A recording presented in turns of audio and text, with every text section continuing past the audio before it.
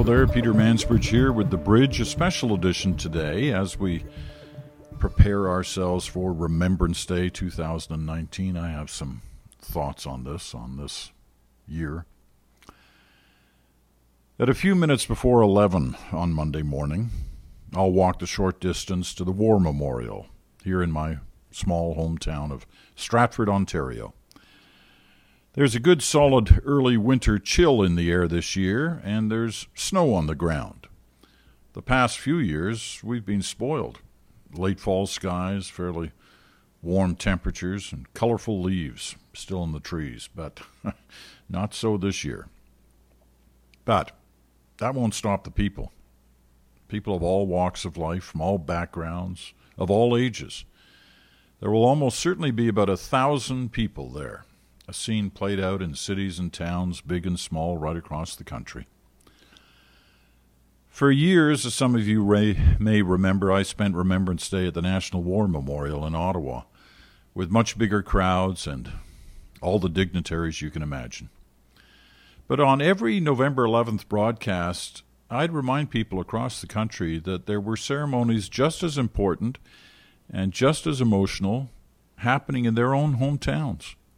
The veterans, the crowds, the pipe bands, the local dignitaries. They may have been fewer, but the dedication to the memory of those men and women who had served was no different. You know, like thousands of other Canadians, I've toured many of the battlefields in Europe where Canadians fought and where so many thousands died. They're buried in war cemeteries across the various countries where they engaged the enemy. When you enter those cemeteries, they are a very special privilege. You're on hallowed ground. You can use the burial markers as a backdrop as you put yourself on camera. I've done that many times for special programs, teaching Canadians what other generations have contributed to the world in which they live. Or you can do something else, which I have done as well, many times and in many places. You can study the story carved into those markers.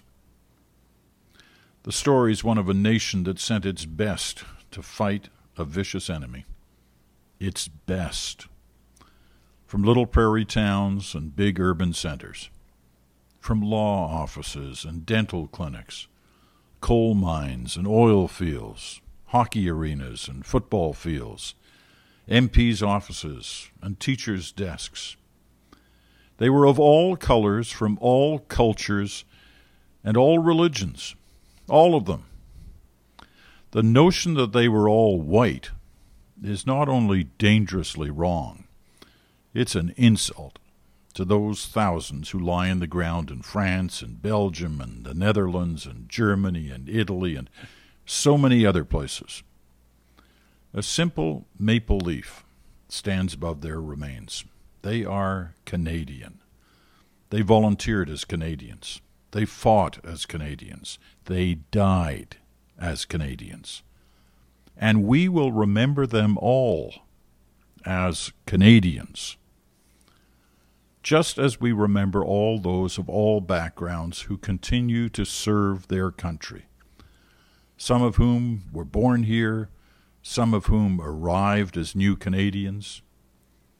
To say otherwise is not to understand the country in which you live. Thanks for listening on this day, and please remember.